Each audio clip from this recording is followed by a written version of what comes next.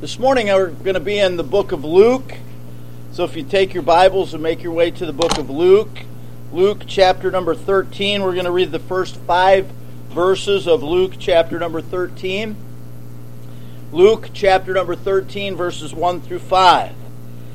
There were present at that season some that told him, of course this is the Lord, told the Lord of the Galileans whose blood Pilate had mingled with their sacrifices.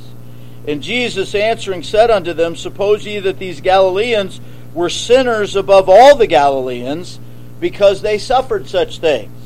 I tell you, nay, but except ye repent, ye shall all likewise perish.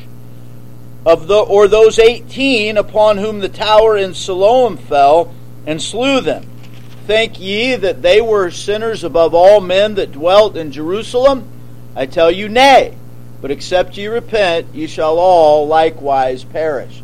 The title of the message this morning is, Except Ye Repent. Let's pray. Heavenly Father, we thank you for the time to be in your house today. Lord, I ask that you'd meet with us today. I pray that you, by the Holy Spirit, would take the word that is spoken and apply it to hearts. Lord, it is the testimony of every person here this morning that we are saved by the grace of God. We know you. I pray that you would search our hearts, Lord, that we might know what your word says about this very important doctrine of repentance.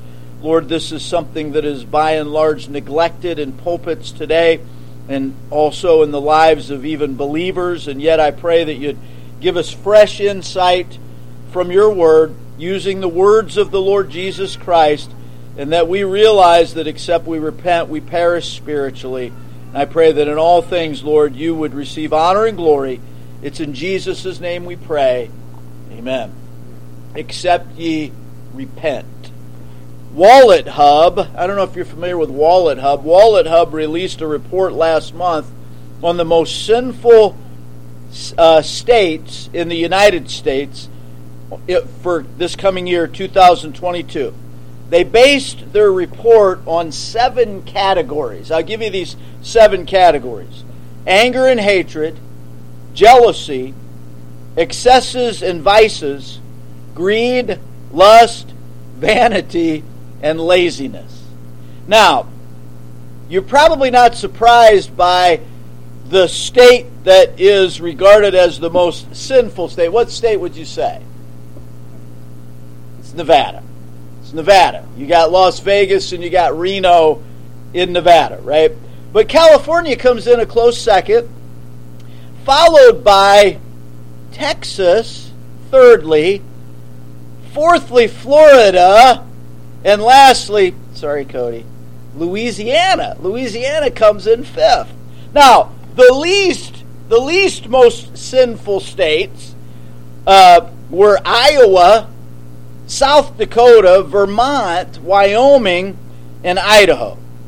Now, there are those that would be ones that Jesus was addressing in our text verses that might think that those residents of the most sinful states, and again, this is by man's evaluation, would perhaps deserve a harsher punishment from the Lord than, say, those that lived in Iowa or South Dakota or Vermont. Well, when you think about that, it's really a ridiculous and ludicrous way to think of things. And yet, there were those in Luke chapter number 13 that came to this exact conclusion. And of course, Jesus uses this occasion in Luke chapter number 13 to touch on a much more important subject, and that is the subject of repentance. Now, you and I would certainly agree that today in our nation, the message of salvation has by and large been cheapened as it is, even if it is, preached from pulpits today. The modern church seems more interested in gaining numbers and being popular than preaching the truth of the Lord's Word. Easy believism is the message of the day. Invite Jesus into your heart, give Jesus your heart, and that assures you of an eternity in heaven. Sin is rarely mentioned. Self-esteem and a feel-good message are what is prevalent. Why do you think you see thousands and thousands in places like Houston where Joel Osteen preaches? Because of all of what I've described, repentance is, for the most part, neglected in modern day preaching. Jesus' preaching. His preaching in Luke chapter number 13 would be unpopular today. It would be unwelcome in many pulpits today. In addressing this insinuation by those that were present, by the way, I think if you look back in context, you look at chapter number 12 and the continuation into chapter number 13, I believe that these were probably Pharisees and Sadducees, religious folks that had addressed the Lord with this insinuation. The insinuation by judgmental folks is that, well, these people were more sinful than others, and therefore that's why this tragedy fell upon them. But Jesus points out what is really important. He says, these people were not more sinful than others. No, that's not the case. And then he says, except ye repent. Except all of you that are hearing my voice, except ye repent, ye shall likewise perish. So, a soul-searching question today is, have you experienced true biblical repentance? This morning, I want us to note 3 facets of biblical repentance. Keeping in mind Jesus' teaching that except ye repent, ye shall likewise perish. Here are the 3 facets, and we'll look at them individually. First of all, Jesus points out the requirement for repentance. Secondly, you and I need to understand the reality of repentance. That repentance is in fact real and is experienced by children of God. And then thirdly, we want to consider what constitutes repentance, or the recipe for repentance. This morning we're talking about Jesus' words to those that were judgmental, and he said, except ye repent, ye shall all likewise perish. So notice, first of all, the requirement for repentance. Notice those who Jesus called to repentance. Jesus is issuing a call here in our text verses in Luke chapter number 13, verses 1 through 5. And Jesus is calling to repentance those that implied that the Galileans were deserving of what had happened to them. Now notice again, Luke chapter 13, verse number 1. There were present at that season some that told him of the Galileans whose blood Pilate had mingled with their sacrifices. Now, the assumption here, or the belief is, that there was an insurrection brought about by a Jewish man by the name of Judas, not Judas Iscariot, by a Jewish man who was revolting at the Roman rule. And when this was found out, his insurrection was found out, Pilate had him killed and all of his followers killed, and their blood mingled with the sacrifices that were taking place at the great feast at that day. That's what is believed is the context of verse number 1. And they are questioning Jesus about this. Was this a right thing for Pilate to do? Were these men deserving of what Pilate had done? And notice that the Lord did not answer their question, but he focuses on this more important topic, the topic of repentance. In verse number 2, and Jesus answering said unto them, suppose ye that these Galileans were sinners above all the Galileans because they suffered such things. In other words, because they met this fate, and they suffered such a cruel and terrible death, did that mean that they were somehow more sinful than other people? And of course, the conclusion that we often make is, well, look what happened to that person over there. They must have been leading a sinful life. And we make that conclusion. And Jesus is saying that your focus is all wrong. You think that because these Galileans met this cruel and horrible death, that it was because they were more sinful than other people. Let's talk about this study, this report that Wallet Hub released, the most sinful states in the United States. Well, I remember back in 2005 when Hurricane Katrina hit in New Orleans. And look, man, most of us would agree that New Orleans is by and large a sinful city, right? I mean, if you've been there, you know, you've been in the French Quarter, you know a little bit about the sinfulness of that city. So then can we conclude that, wow, that New Orleans was such a sinful city that God was bringing that hurricane on New Orleans because of their sinfulness? And a lot of us would jump to that conclusion. We have no basis for concluding that. You don't know why God brought the hurricane, allowed the hurricane to level New Orleans the way that it did, but we jump to these conclusions and we suppose that suffering is due to sin. And we suppose that, these people are going to get their just deserts because of what they've done. But it doesn't apply to me. I'm not that sinful. I would never be like those ones that had their blood mingled with the sacrifice. You see, I'm better than that. And Jesus is addressing this problem with their thinking. He's saying that you think that these are sinful and they deserve to be punished, and I believe he's talking to the Pharisees, I really do, you're religious and you think that somehow you're better than these people, and I'm telling you this, except you repent. Except you repent, ye shall all likewise perish. We know this because look at the two questions, these two piercing questions that the Lord asks in verse 2 and also in verse number 4. He says, and Jesus answering said unto them, suppose ye that these Galileans were sinners above all the Galileans because they suffered such things. And in verse number 4, or those 18 upon whom the tower of Siloam fell and slew them, think ye that they were sinners above all men that dwelt in Jerusalem? Now it's interesting because the tower in Siloam is, the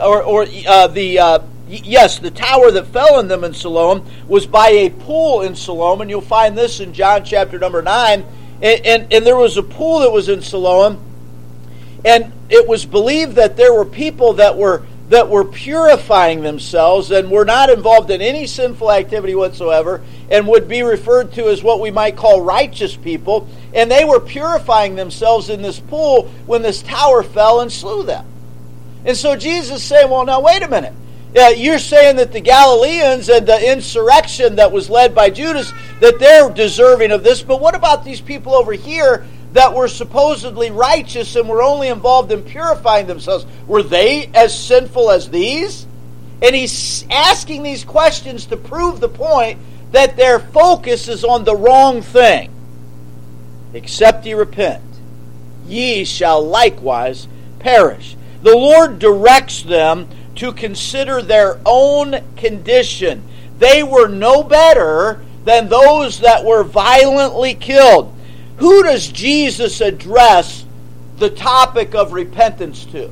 Listen to this in Luke chapter 5 in verse number 31 and 32. And Jesus answering said unto them, they that are whole need not a physician, but they that are sick. So the folks that were pointing to these that had this awful fate, and you understand how I use the word fate, they met this awful end. Jesus is saying that, you're missing the point. You don't even think that you need repentance because you are better than them. But Jesus says, they that are whole need not a physician, but they that are sick. And then in verse 32 of Luke 5, I came not to call the righteous, but sinners to repentance. Who does the Word of God say are called to repentance? In Acts chapter 17 and verse number 30, and the times of this ignorance God winked at, but now commandeth all men everywhere to repent. So whether you're better than those that suffered this horrible death in your own eyes, or whether you're as righteous as the ones that died in the pool at Siloam when the tower fell upon them. Regardless of that, all men stand in need of repentance. Now, we see those Jesus called to repentance. And that concludes us to see that repentance must be in the content of our preaching. Repentance is such an important Bible doctrine that it is found in various forms 111 times in Scripture, 46 times in the Old Testament, 65 times in the New Testament. Repentance was a prominent topic of Jesus' preaching. We see it here in Luke chapter number 13. But how about this in Mark chapter 1, verses 14 and 15? In Mark chapter 1, verses 14 and 15, the Bible reads, "Now after that John was put in prison, Jesus came into Galilee preaching the gospel of the kingdom of God." In verse 15, "And saying, the time is fulfilled, and the kingdom of God is at hand. Repent ye and believe the gospel."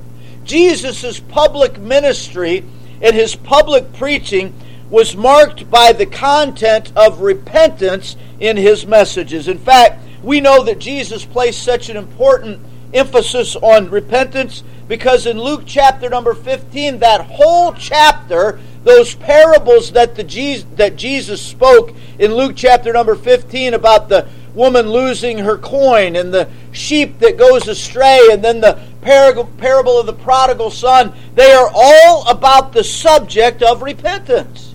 What did John the Baptist preach? Repentance. Peter preached repentance. Paul preached repentance. The church's commission is to preach repentance. Listen to this in Luke chapter 24, verses 46 and 47. This is Jesus appearing to them after he is risen from the dead, them being the church, the apostles, before his ascension. In Luke 24, verse 46, "And said unto them, Thus it is written, and thus it behooved Christ to suffer and to rise from the dead the third day." Now what is that? That's the gospel, right? We preach the gospel. But then listen to verse 47. "And that repentance and remission of sins should be preached in his name among all nations, beginning at Jerusalem." Folks, you and I have to understand that if we are preaching a salvation message that does not involve the doctrine of repentance, if you've never heard of repentance, if you somehow think that you're saved without ever having repented of your sins, you have been deceived. Jesus Christ places emphasis on the doctrine of repentance. Now, Dietrich Bonhoeffer, I believe we all know who Bonhoeffer was during the Holocaust and so forth. Bonhoeffer, some quotes that he left us that wonderful, wonderful seeds of thought. But Bonhoeffer said this: "The preaching of forgiveness without requiring repentance, baptism without church discipline, communion without confession. Cheap grace is grace without discipleship, grace without the cross, grace without Jesus Christ living and incarnate." And he touches on an important topic, almost 100 years ago now, and it's still prevalent today: the preaching of forgiveness without requiring repentance. "Except ye repent, ye shall all likewise perish." Folks, you and I need to be called to attention today. We need to investigate our own lives, and we really need to ask whether or not we have experienced true biblical repentance. So we see here in verses 1 through 5, the first facet of biblical repentance. There is a requirement for repentance. But notice the second facet we see, and that deals with the reality of repentance. Have we experienced true biblical repentance? Now we must investigate that and examine ourselves, and we must ask the question, because there is, first of all, a counterfeit repentance. Do you know that everything that is right and spiritual that has been given to man from God, the devil has a counterfeit? There is a counterfeit repentance. Theologically, this is defined. It's named and defined and described as what we would call legal repentance. This is a counterfeit repentance. This repentance comes, first of all, because you got caught. Because you got caught. If your repentance consists of the fact that you got caught in committing sin, and that's why you repented, folks, you need to check up on your repentance. This is typified by Judas in Matthew chapter 27, verses 3 through 5. And let's just quickly turn over there so that we can gain an understanding of the type of repentance that we're talking about. Matthew chapter 27, verses 3 through 5. Notice Judas Iscariot. Then Judas, which had betrayed him, when he saw that he was condemned, do you get that? When he saw that he was condemned, repented himself, and brought again the 30 pieces of silver to the chief priests and elders, saying, I have sinned, and that I have betrayed the innocent blood. And they said, What is that to us? See thou to that. And he cast down the pieces of silver in the temple, and departed, and went and hanged himself. Now there are folks that believe that Judas Iscariot was actually saved. And they base that, I believe, upon this passage of Scripture, that they would say, see, this proves that Judas Iscariot actually experienced biblical repentance. I don't think it teaches that. I don't think it reveals that. I think it shows us that Judas Iscariot had a legal repentance, and he experienced some regret because he got caught. The key verse is verse number 3, where it says, when he saw he was condemned. And when the Bible says that he repented himself, the word repent there occurs 6 times in the New Testament, and it means to care afterwards, or literally to regret. It is never used as it relates to salvation. You know, there are criminals every day that regret that they got caught. Now, they don't regret that they committed the crime. They just regret that they got caught. And you see them, and man, I deal with these types of people all the time. You know, and you read a report, and you watch DVDs, and you look at the case of what this offender did to this innocent victim, and then you get them in the orange jumpsuit and shackles and cuffs before the judge. It's not uncommon for them to even start crying. And they're not crying for the victim. They're crying because they got caught, and now they got to face the music. And you know how I know that that's true? Because there have been a number of them, just since I've been working in my office, that have reoffended after they got out. They reoffended. And so don't tell me that they're really sorry that they committed the crime. They're sorry that they got caught. By the way, sin is not a result of true biblical repentance. What did Judas do when he couldn't make amends with those that he had betrayed the Lord to? He went out and he hanged himself. Sin is not a result of repentance. Righteousness is a result of repentance. And so there's a counterfeit repentance because you got caught, and yes, because of the consequences of it. Folks don't get upset that they committed the crime. They get upset because they're caught, and they get upset because of the consequences. Have you ever seen an interview with a true psychopath? There's a show on one of the channels that deals specifically with crimes. It's called Signs of a Psychopath. And they take true crimes and offenders and convicts, and they just show the interviews with them. And it's amazing to get an insight into how a psychopath works. A psychopath has no empathy for anyone else. They're narcissistic. They only care about themselves. And it's amazing when they'll start weeping and talking about, oh, I've ruined my life. Oh, I'm going to have to spend the rest of my life in jail. It's all about them. And they're only upset because of the consequences. Do not be deceived. This is not biblical repentance. If you're only sorry that you got caught in your sin and you have to suffer the consequences of your sin, that's not true biblical repentance. By the way, the person in Scripture that typifies legal repentance as it relates to the consequences of sin is Esau. And you can read about Esau in Hebrews chapter 12 and also in Genesis chapter number 27, where he sold his birthright for a mess of pottage, for a bowl of beans. And he wasn't upset that he sold the birthright. He was upset because he lost the benefits of having the birthright. And so, by the way, don't ever look at Esau and say, well, see, Esau tried to repent. He sought it with tears, as we're told. In fact, let's just quickly look at that so you understand what I'm talking about. Hebrews chapter number 12. Hebrews chapter number 12, verses 16 and 17. Hebrews chapter 12, verses 16 and 17. Watch here.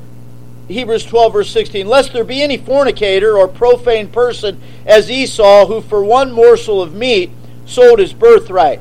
For ye know how that afterward, when he would have inherited the blessing, he was rejected, for he found no place of repentance, though he sought it carefully with tears.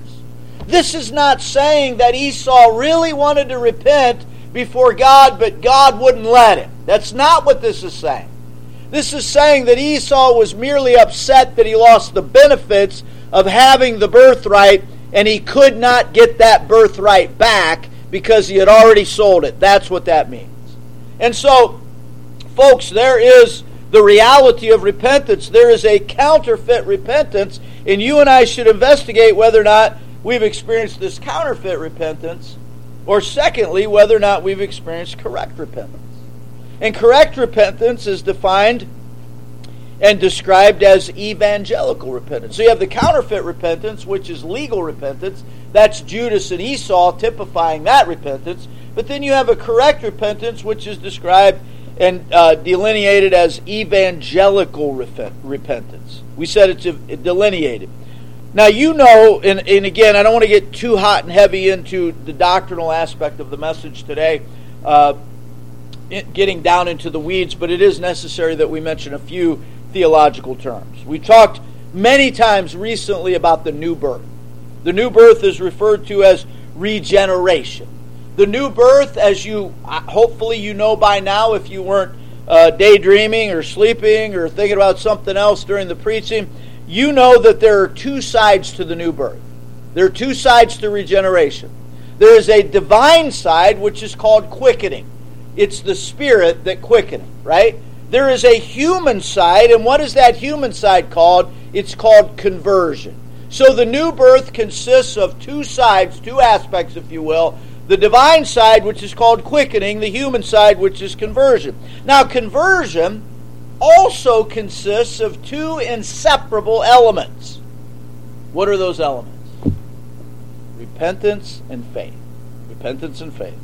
In Acts chapter 20 and verse number 21, the Bible reads, testifying both to the Jews and also to the Greeks, repentance towards God and faith towards our Lord Jesus Christ.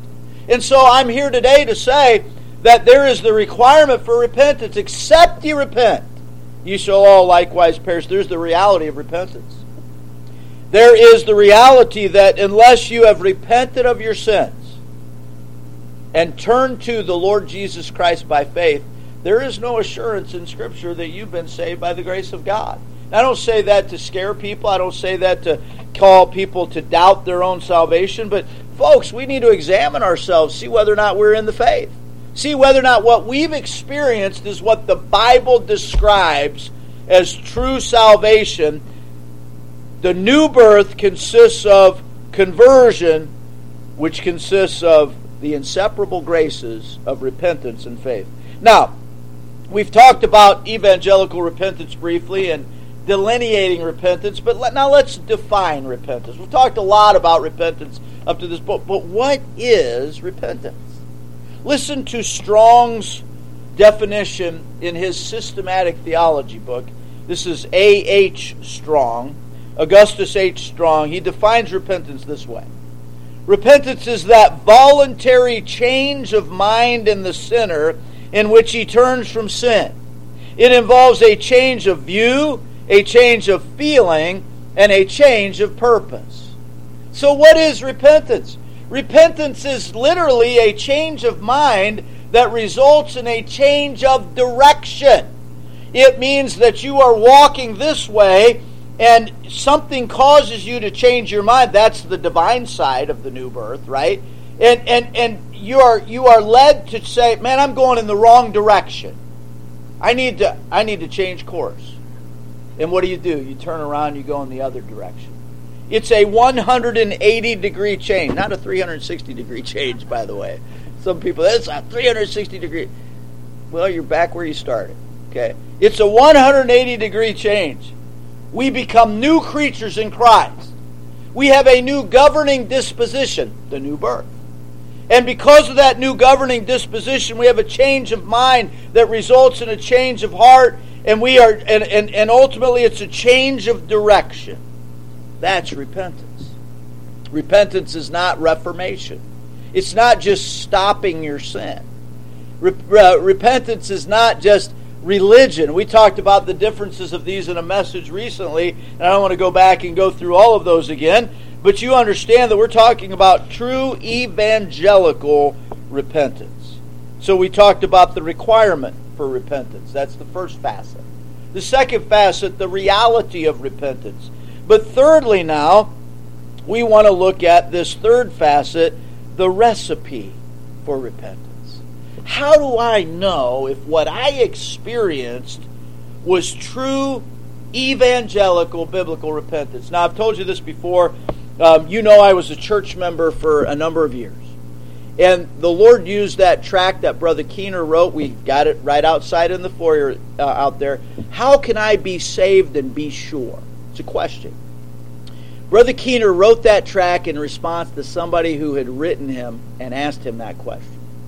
And you know what Brother Keener touched on in that tract? True biblical repentance. And as Brother Keener described what true Bible repentance is, I realized I had never experienced that. I had never experienced true Bible repentance. What I had experienced was a reformation. I was committing this sin and these multitudes of sins, and so you know what? I'm going to stop those things.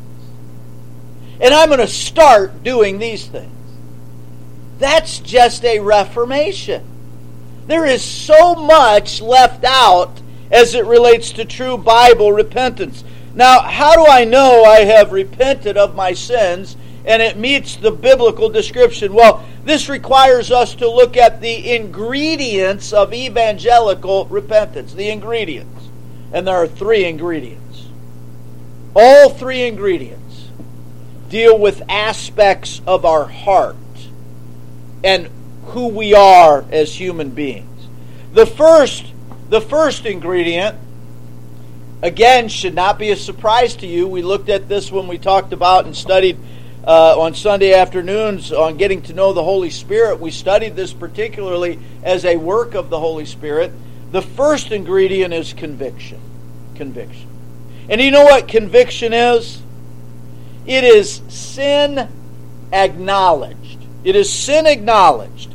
It is a recognition of sin intellectually. Now, there are a lot of people that have a recognition of sin intellectually, and that's why it takes all of these ingredients to make up true Bible repentance. We're going to have lunch here in just a few moments. I know for a fact that yesterday Darlene was busy making desserts. And I know for a fact that every day she's busy baking and, making all these, fantastic desserts that, I'm reaching my breaking point. I'm going to come in here on a Wednesday night and I'm going to be like an Oompa Loompa because I couldn't take it anymore and I ate all of the cookies, okay? By the way, I'll be black and blue as well because she works very hard on these orders. But here's the point I'm making. You can't say, well, I can make these treats with just one ingredient. It takes more than one ingredient. And if you don't, okay, dear, did you make something with pecans today? Okay. You can't have something with pecans, a treat or a dessert with pecans without pecans. Or at least the taste of pecans. It has to taste. You don't have, hey, here's a pecan pie, and you take a bite of it and it's blueberry pie.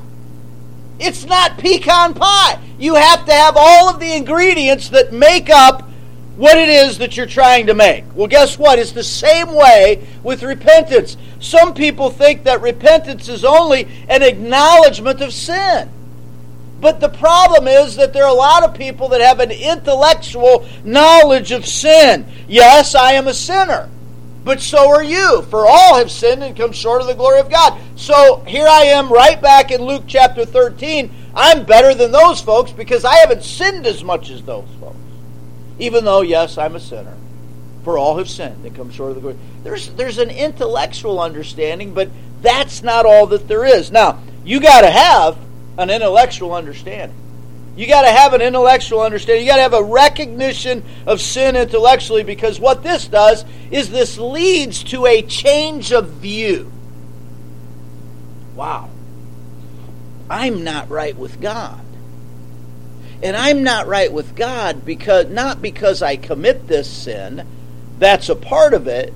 But I commit this sin because I am a sinner. I'm not right with God. That causes concern. I'm judged by God. Not by these that were saying, oh, look at the Galileans, they're more sinful than everyone else.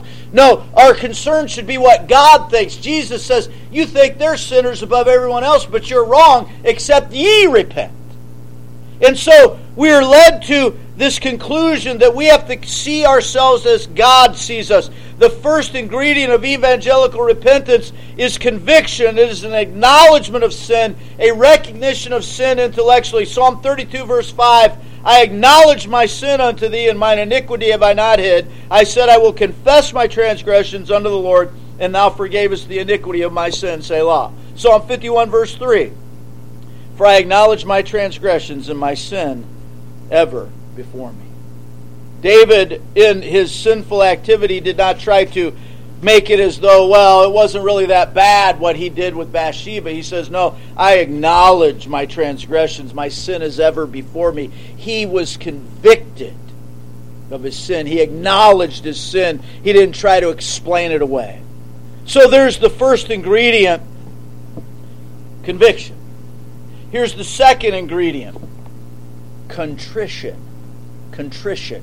Conviction and contrition. Contrition is sin abhorred. Conviction is an intellectual acknowledgement of sin. It is sin acknowledged. Contrition is sin abhorred. It is a regret of sin emotionally. Where conviction deals with our intellect, contrition deals with our feelings and our emotions. It is that we abhor sin. It is a regret of sin emotionally. Have you ever been, and I pray to God this is the case, have you ever been brought to a place, I'm talking about as a believer. Certainly this happens when the Lord saves, but you understand repentance is not something that is only applied in the lives of unbelievers. I just read you these verses with David in Psalm 51 verse 3. But have you ever been brought to the point where you've sinned against God, and you literally want to smite your breast like the publican because you said, God, I failed you again. God, I've sinned against you. God, I loathe my flesh.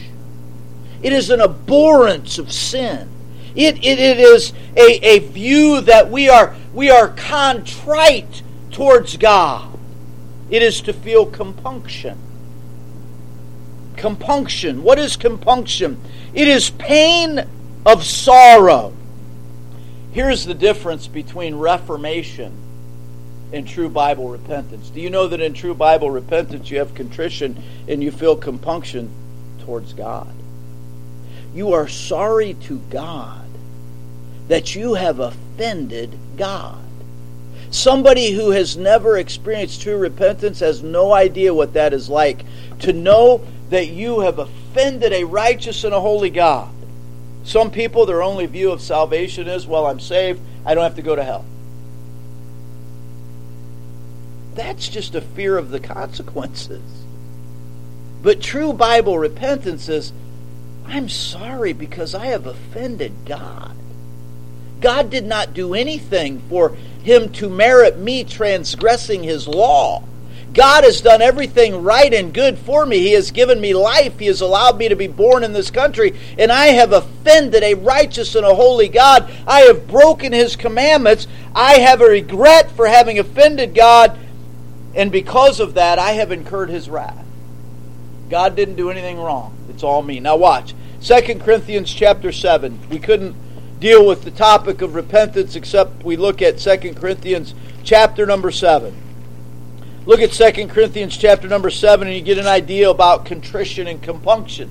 In 2 Corinthians chapter 7 verses 9 through 11. Now I rejoice, this is 2 Corinthians 7:9. Now I rejoice not that ye were made sorry, but that ye sorrowed to repentance. The sorrow is not repentance. The sorrow leads to repentance. It is an ingredient of repentance. He says, Now I rejoice not that ye were made sorry, but that ye sorrowed to repentance, for ye were made sorry after a godly manner, that ye might receive damage by us and nothing. For godly sorrow worketh repentance to salvation, not to be repented of, but the sorrow of the world worketh death. Now, who can you think of that we've already talked about that had the sorrow of the world? Judas and Esau. Fear of or regret that they got caught, regret because of the consequences of what they did, but no regret of sin towards God, no compunction or contrition towards God. Paul is saying that godly sorrow works repentance to salvation that is never taken away. It's not undone. You never say, have you ever met a child of God after they were saved that said, man, I wish I weren't saved? Would that not be an odd thing? Have you ever met a child of God that said, man, that was the worst thing that ever happened to me in my life? You'll never meet one who's been truly saved. It's not to be repented of. And so Paul says in verse number 10 that there's godly sorrow that we would refer to as contrition and compunction. And then look at verse 11. For behold this selfsame thing, that ye sorrowed after a godly sort. What carefulness it wrought in you, yea, what clearing of yourselves, yea, what indignation, yea, what fear, yea, what vehement desire, yea, what zeal, yea, what revenge. And all these things you've approved yourselves to be clear in this matter. Now you understand the matter he's talking about is the matter of the sin of this man that had committed this horrible sexual sin in the church at Corinth and needed to be disciplined, and the church did not discipline him. And Paul is saying that, you guys have been brought to repentance. Paul wrote them a rather severe letter. Oh, shame on Paul. He's too harsh. He wrote him a rather severe letter because the situation demanded it and warranted it. And you know what God did with that severe letter? He wrought repentance. And part of repentance is a godly sorrow. Godly sorrow works repentance. In Psalm 38, verse 18, the Bible says, For I will declare mine iniquity, I will be sorry for my sin. The prodigal son, when he came to himself in Luke 15, verse 21, the son said unto him, Father, I have sinned against heaven, and in thy sight, and am no more worthy to be called thy son. I hope that if you're saved, you pray that prayer periodically.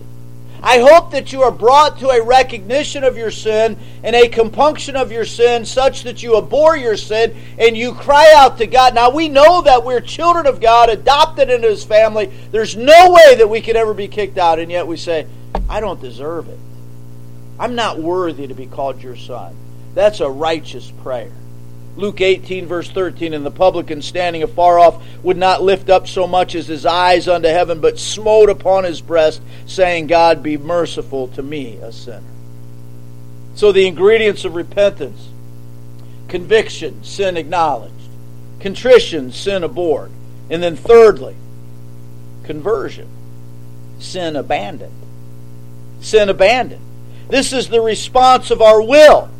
So we have we have a recognition in our intellect. We have a regret of sin emotionally, and then we have a response of the will, which is a change of purpose.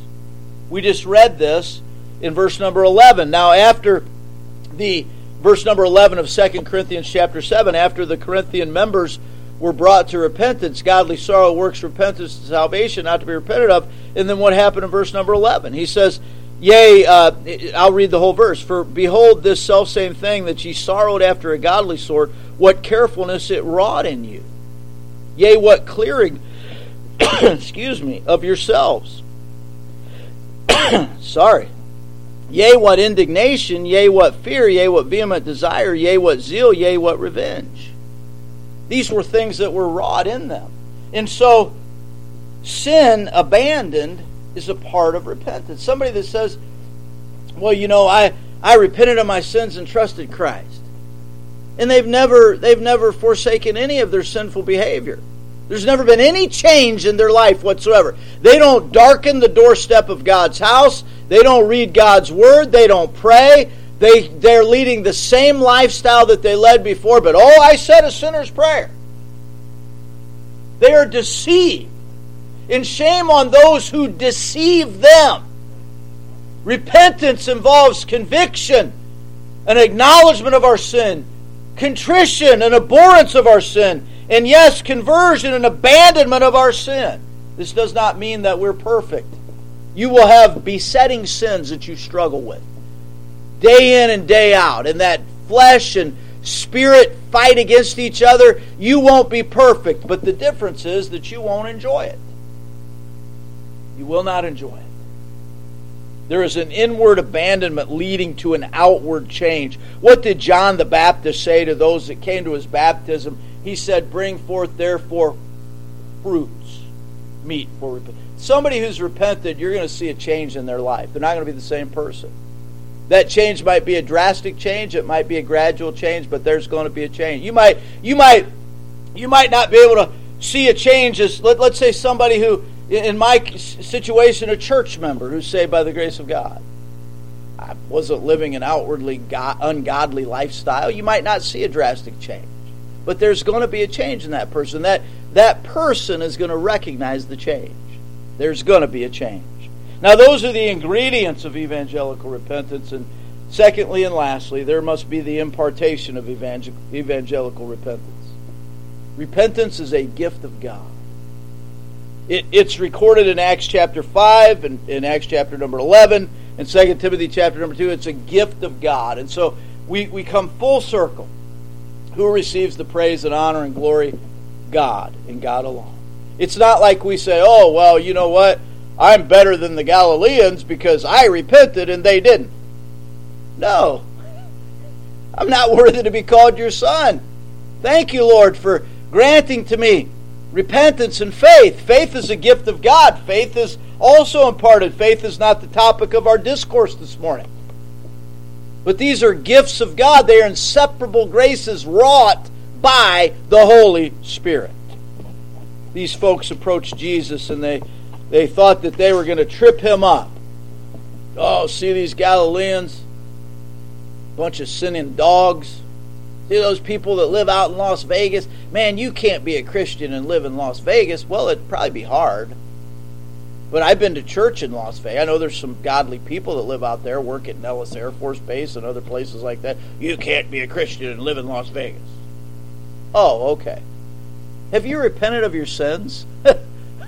Let's ask a deeper question, O ye judgmental Christian. Oh, I'm better than those that live in New Orleans. I'm better than those that live in Chicago or San Francisco or Houston, all these places. And Jesus says, you guys, you have the wrong focus. You're looking on outward things.